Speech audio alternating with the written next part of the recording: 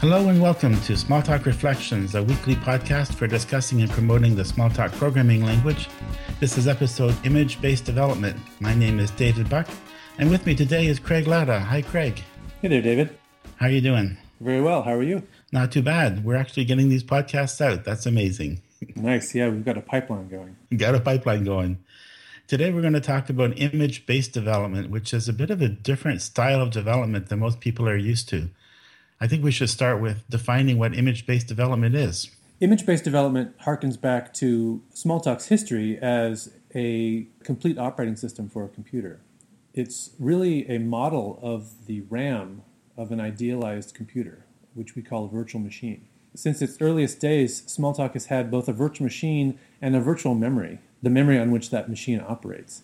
So image-based development then is working in an image of a virtual machine. So you're actually working with all the objects that are in memory. It just so happens that you can take those objects and save them out to a file on disk and load that back in later. And that file is what we call an image. Yeah, sometimes we call it a snapshot or an object memory. Right. Now, the neat thing about that is that while you've loaded that into your memory, all of those objects are available to you. And so that includes the whole development environment. That includes all of your tools. Everything is just stuff in your environment, which is a very different sort of flow than you get with languages like Java or C#. Yeah, in those languages, you're concerned structurally with files. And to make the magic happen, you have to take all these files, make sure you have all the right versions of all those files, and run them through a bunch of tools that spit out code that actually gets run. When you have a virtual machine, virtual memory model like this one, everything is integrated together and you can make the system run all the time. If you actually have a system implemented in itself, like Smalltalk, you get this level of integration which makes you very productive. Mm-hmm. It's sort of like the difference between playing in a large play structure with all the toys around you and playing from a distance with a robot in the play structure that you're operating by remote control. Yeah, exactly. You get a level of continuity, which not only makes you more productive, but as you were saying before, lets you pick up where you left off very easily because you don't have to cobble together your working state. It's already there for you in the snapshots. Image-based development might seem like a strange concept, but people these days are generally already familiar with the concept, especially since laptops have been able to sleep. When you put your laptop to sleep, it's making a snapshot of its RAM that you start up later when you resume the machine. Also, systems like VMware take this concept further and come right out and say they have a virtual machine and you have these snapshots that you can work with. And you can run multiple virtual machines at the same time instead of having to reboot into a different operating system. So let's take a little comparison between what Smalltalk does and languages similar to Java or C#. Because I've heard people say recently that there's really not that much difference, but in my mind there really is, and there are pros and cons, I will admit. So in Smalltalk, when you go to bring in code, you're bringing code into your environment. You're not bringing it into your development environment or just your development environment. It's actually the environment that you're working in. So when you're bringing in code, it's not just a matter of editing it. It's actually loading it right into your system and it becomes active right away. Yeah. And that's a big difference between Smalltalk and Java. With Java, if you load up a module to edit, all you're doing is editing it. You can't actually run anything in it until you build your executable and run it. Right. I think in Windows, one form of that is called Hibernate. You go into Hibernate mode and it saves your machine status off to a file on disk. Yeah, exactly. Yeah, so that's something people are already familiar with. With programming languages like Java, you tend to have two different modes that you're in. One is the mode of editing your code and making changes to it. And then once you've finished with that, then you switch to a different mode where you go through a compile phase and create an executable and then you run the executable and try and debug the executable. And those are two different modes of development. With Smalltalk, those are all one. Those are all in the same mode, so to speak. Right, and you don't have the cognitive load of switching back and forth between those two. And the other advantage is that each of those models is available in the same environment. So for instance, if I'm working in my debugger trying to figure out how something works, I can actually type in text, type in code, and have it executed right away in that environment. So I can be looking at some object and I can say, what happens if I send you this message? I will send you, I send you a close message. What does that do to you? And then look at it. That's a very novel concept. Especially with C# these days, they have this concept of edit and continue. They're trying to get further towards what Smalltalk already has. But edit and continue allows you to make changes to your code and still continue from where you left off. The problem with that is that it's very limited still. You can't make changes to the structure of a class. You can't make changes to interfaces. There are certain kinds of changes you can't make. In Smalltalk, it turns out that you can make changes to anything in the system at any time. So I can, for instance, say, here's a class. I'm going to add some extra state to it, some extra instance variables. And suddenly every object in the system of that class changes into that new shape. Yeah, Smalltalk is very good at that. One of its basic primitives is to support object mutation, taking a whole bunch of objects and mutating them into a new form. Yeah, it's called become : And this operation is very fast, and that's very important because it allows you to have this interactive, exploratory style of programming. And it also makes Smalltalk a very good choice for implementing an object database. You have to do this sort of operation all the time when you're working with a large amount of common data. It makes the system a lot more attractive for databases than a relational system where, things like joins and tables are not fast at all. Your programming style is warped to avoid doing that. Whereas with Smalltalk, you just feel free to make changes to your schemas or your object models as necessary. In fact, I work with an object database, one popular one known as Gemstone. And in Gemstone, you can actually have multiple shapes of your class and decide when and how objects will migrate from one to the other. So I can have one version of my class that has 3 instance variables and a newer version that has 4. And on a per object basis, I can say, I want you to migrate to the new version, please. And it will migrate. Nice. Now, as a matter of policy in our system, we just say whenever we put in a software release, we'll automatically upgrade everything to the new versions. But that's not mandatory, and many shops do it differently. Yep. So Smalltalk has this nice little feeling of everything is available all at once, which is a big advantage in many ways. There's a disadvantage to it as well when it comes to packaging. Because with packaging, you now have to remove things that you don't want. Well, this all depends on what is provided to you when you started. And if a module system is actually there, implemented in Smalltalk with all the other development tools you have, then this process can be simpler and more straightforward.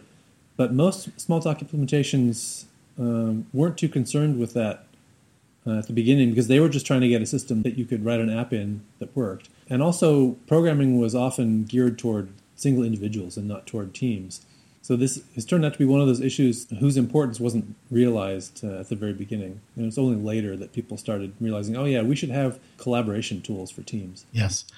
And in fact, when Smalltalk first was used commercially, it was very difficult stripping an image down. You had to take the whole development image and try to remove things that weren't important or weren't to be delivered and have them removed from the system. And hopefully you're left with a system that's consistent. These days, as you say, we tend to use a more build-up approach where you take something as small as possible and you just bring in the things that are needed to run that application, and that's all. So you don't bring in a lot of extra tools or a lot of extra stuff.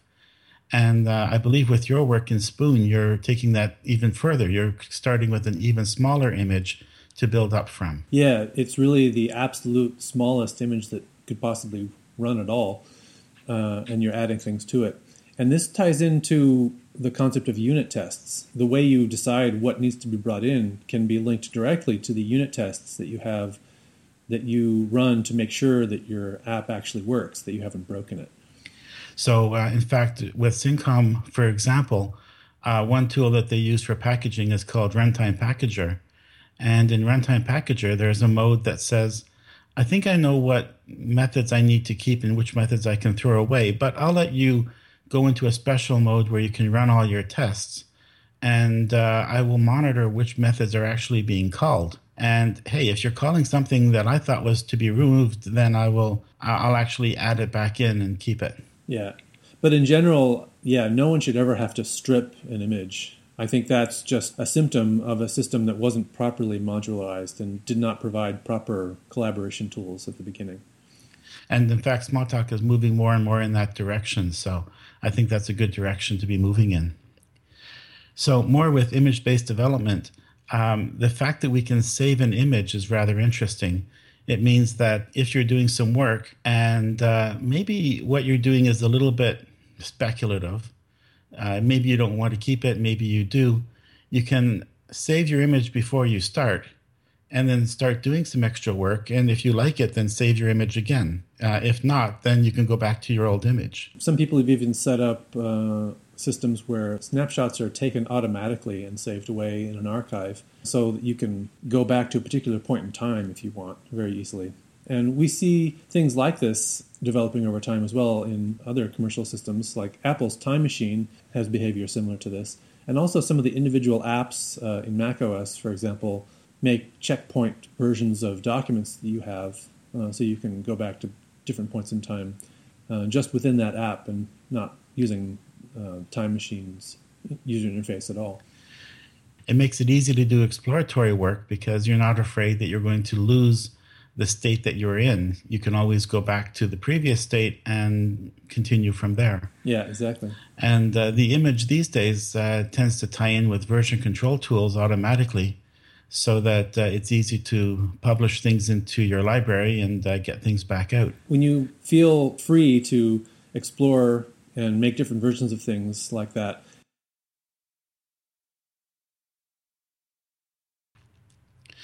So it's also nice having tools that will be able to look around your environment. We've talked before about inspectors and debuggers.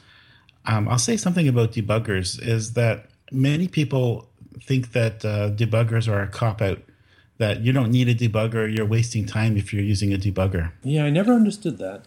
Yeah, they seem to think that if you have proper tests, then that will serve the purpose of debuggers so that if you're running your tests constantly and then suddenly something breaks, then it's because you did something and you know at what stage your test passed and at what stage your tests fail, and you can go back and figure out what the difference is and fix it. But in my mind, the debugger isn't just a tool for finding bugs. It's a tool for exploring how the environment works. So we don't just use the tool for finding bugs. We use the debugger for looking around at the runtime system, maybe stopping at some point and looking around and seeing where we are, what objects are available, what state things are in at this point, and learning how the system works. On a large project, you can't be expected to know all of the code.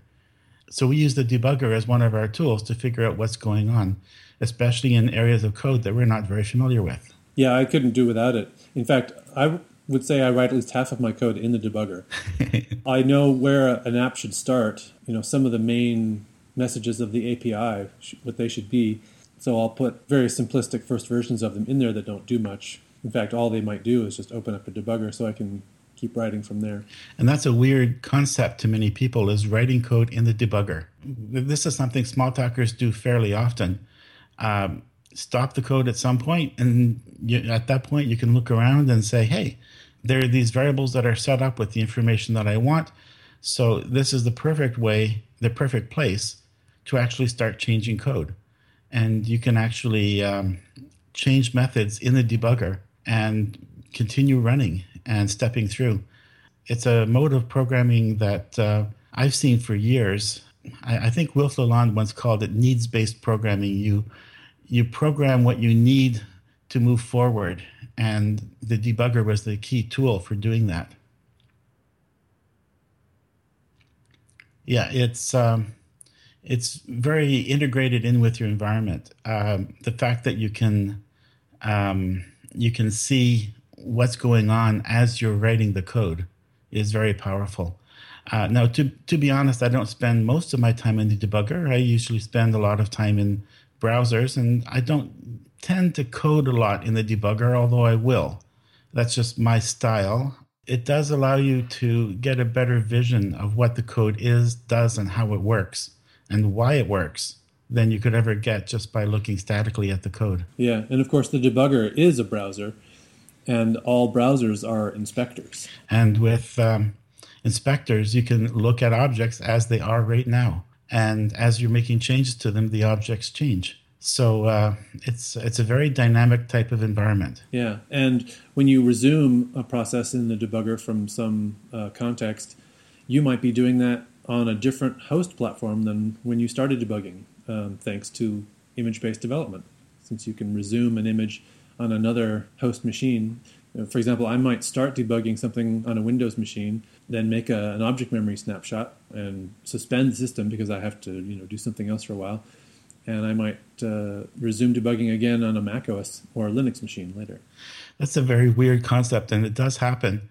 I've seen people who have runtime systems that when the runtime fails, it will actually save a snapshot in a mode so that when you bring that snapshot back up in a development environment, it brings up the debugger, and you can debug the environment as it appeared in the runtime when it crashed. Yeah, exactly. This is a very popular thing to do, to take a problem that happened in a data center, for example, or in the cloud somewhere, maybe on EC2, and make a snapshot that you can take to your local laptop or whatever to actually look at it more closely yourself. And that gives you many more tools and many more abilities to figure out what happened.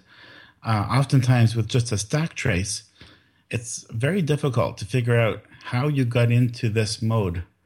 If you can look at it with the debugger, you can see the whole stack of calls and the whole, like not only the calls, but the variables that were available at the time, the global variables that were available.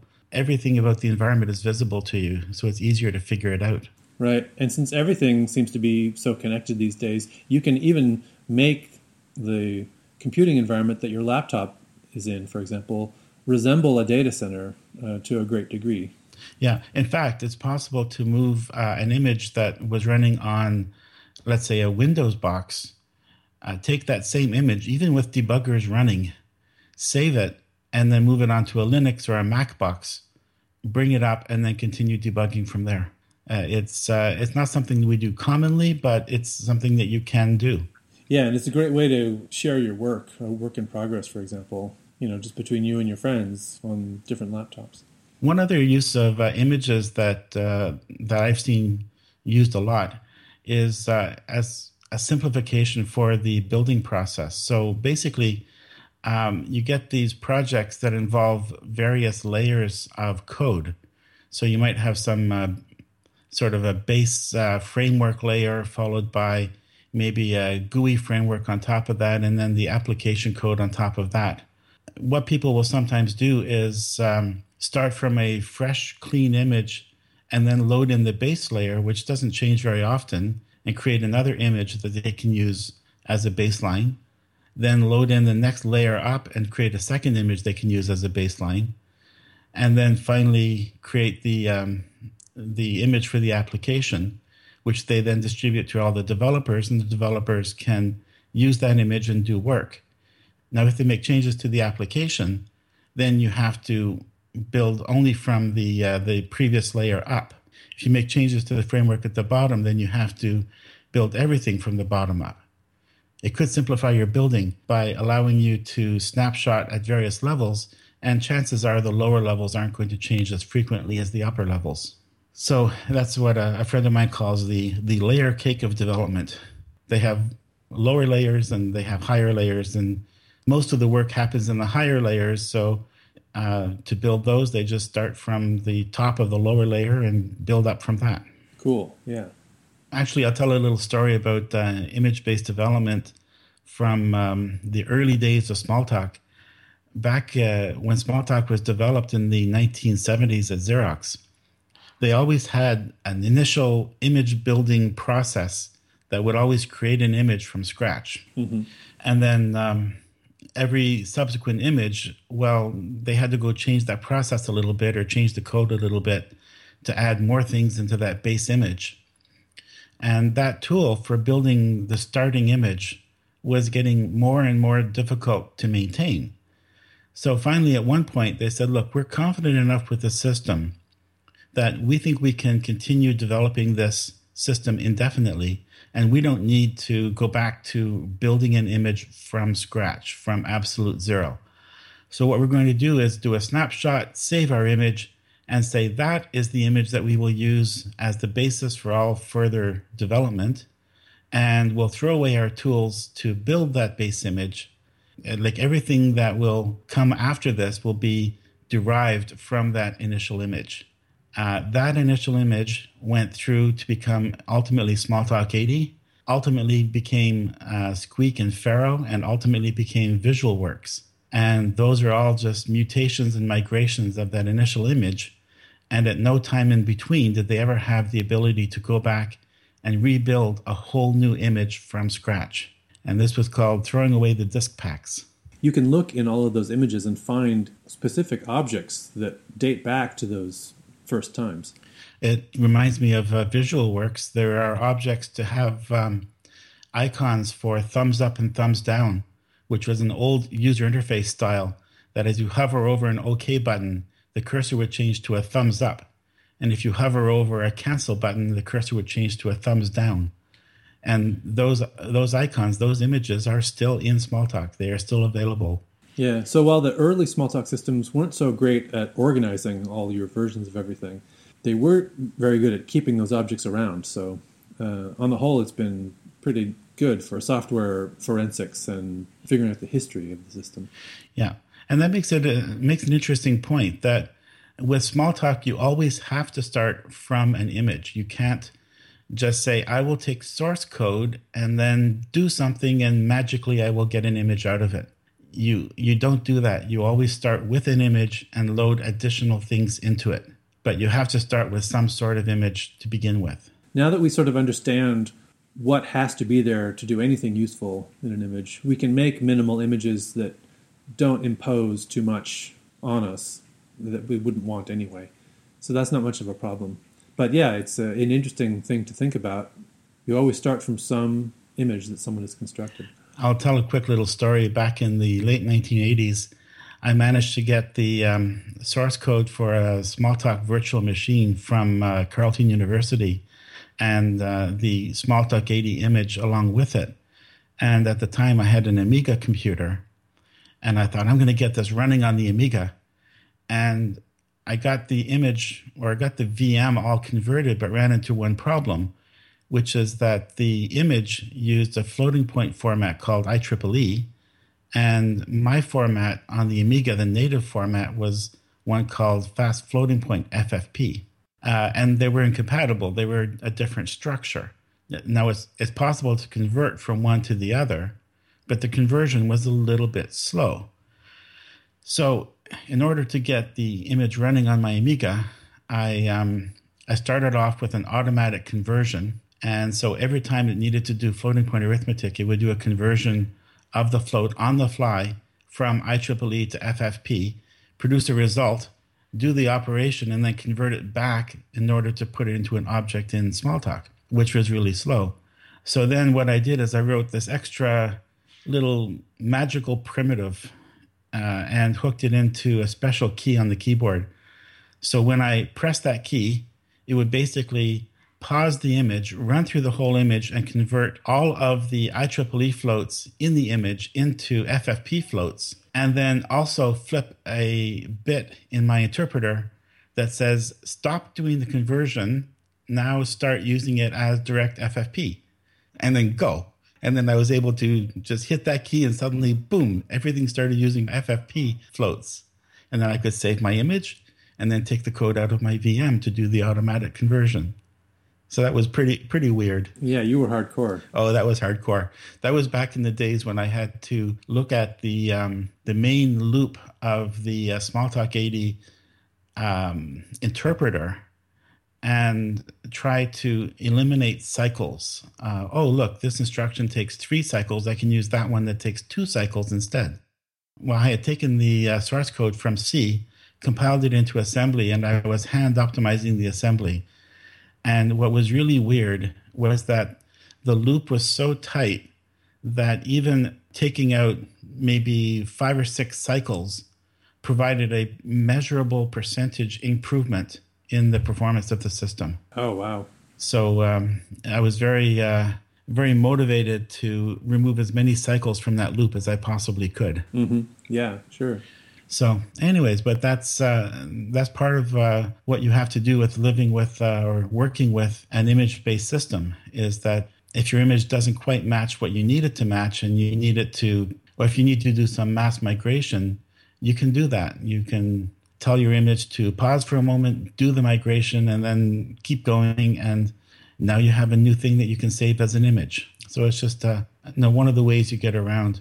Smalltalk is actually not the only environment to have an image like this. It was popular in Lisp as well. Mm-hmm. Lisp had the same sort of feeling of working right in the, working in the development environment itself. And I believe APL also had this feeling of having a live system that you're interacting with. Right. So there are other systems that do this. And these days it's becoming more popular on other languages to sort of save a snapshot of the program that's the running program and load that back in later. That's mostly done by virtual machines these days. Yeah. And some Smalltalks have very good tools for analyzing these object memories without running them.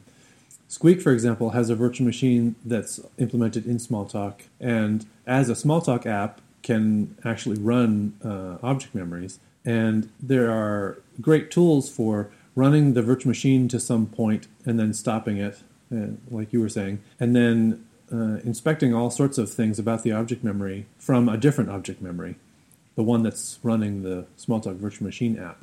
Yeah. In fact, there was a project that I worked on where I needed to take an old image that was already packaged as an executable and bring it into an environment where I could analyze it. I was able to use a tool that loaded the image into memory as objects and then look around at those objects and make changes and see what was there. Yeah, so this is another example of being able to make a whole bunch of changes to an object memory while time is stopped, effectively. And so you can do all sorts of things that might be tricky to do if you had to do them as a sequence of messages being sent, like your floating point example. There are all sorts of other things that I've had to do to make minimal images while the virtual machine time is stopped. In Syncom's VisualWorks, you can take a 32-bit image and transform it into a 64-bit image. Now, that involves many transformations. So for instance, in 32 bits, a floating point number or a double precision floating point number is stored as a separate object. In a 64-bit image, they can fit it right into the pointer and fiddle a few bits and get you what's called a small double. And so that's a very different kind of way of representing floats. But you can take a program that will read a 32-bit image and know how to do the conversions to write out a 64-bit image that you can then run with a 64-bit VM. Right. And there are all sorts of other tools that are useful for analysis. For example, with visualization.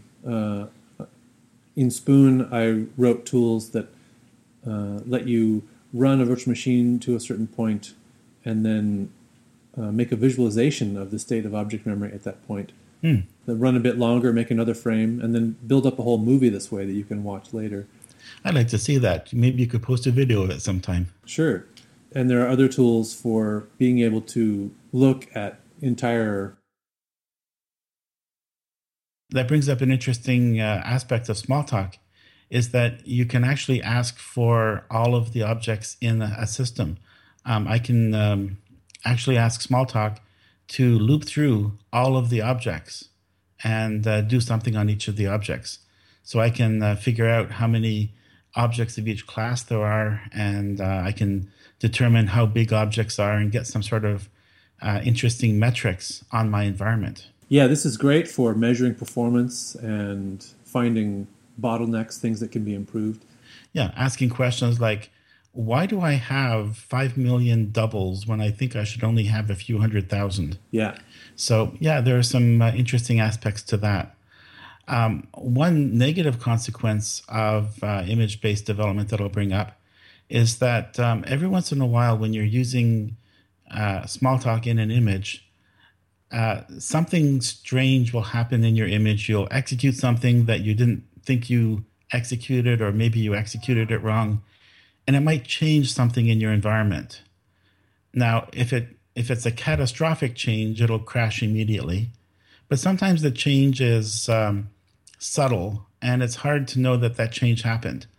So you may end up saving your image, and then later finding, geez, this is working really weird, and that there's something in your image that is not doing what it's supposed to do, and you can't easily figure it out. So because of this, I usually recommend to people that on a fairly frequent basis, they start from a clean image and just load in all their code again, so that the image is clean and you don't get funny little stray processes that might have been started in error and not stopped, or things like this. Yeah, that's a good practice. I think it's also a good practice to be able to go back to snapshots from different points in time in the past. Yes. And to be able to keep those around, you need to have the ability to save an image. And clearly one essential practice is version control. And we're going to have whole episodes on version control as part of this podcast. But version control is, I think, an essential part of software development these days. Yeah, for sure. I think that's pretty much it for image-based development. So I think we'll wrap it up here. Thank you, Craig, for being with me today, and look forward to talking to you next time. Sure, it was fun. Okay, talk to you next time. Okay, see you. Bye. You can contact us at smalltalkreflections@thiscontext.com. You can visit our blog at smalltalkreflections.blogspot.ca and leave a comment there. And you can post a review in iTunes. Craig Latta performed the music and edited the podcast.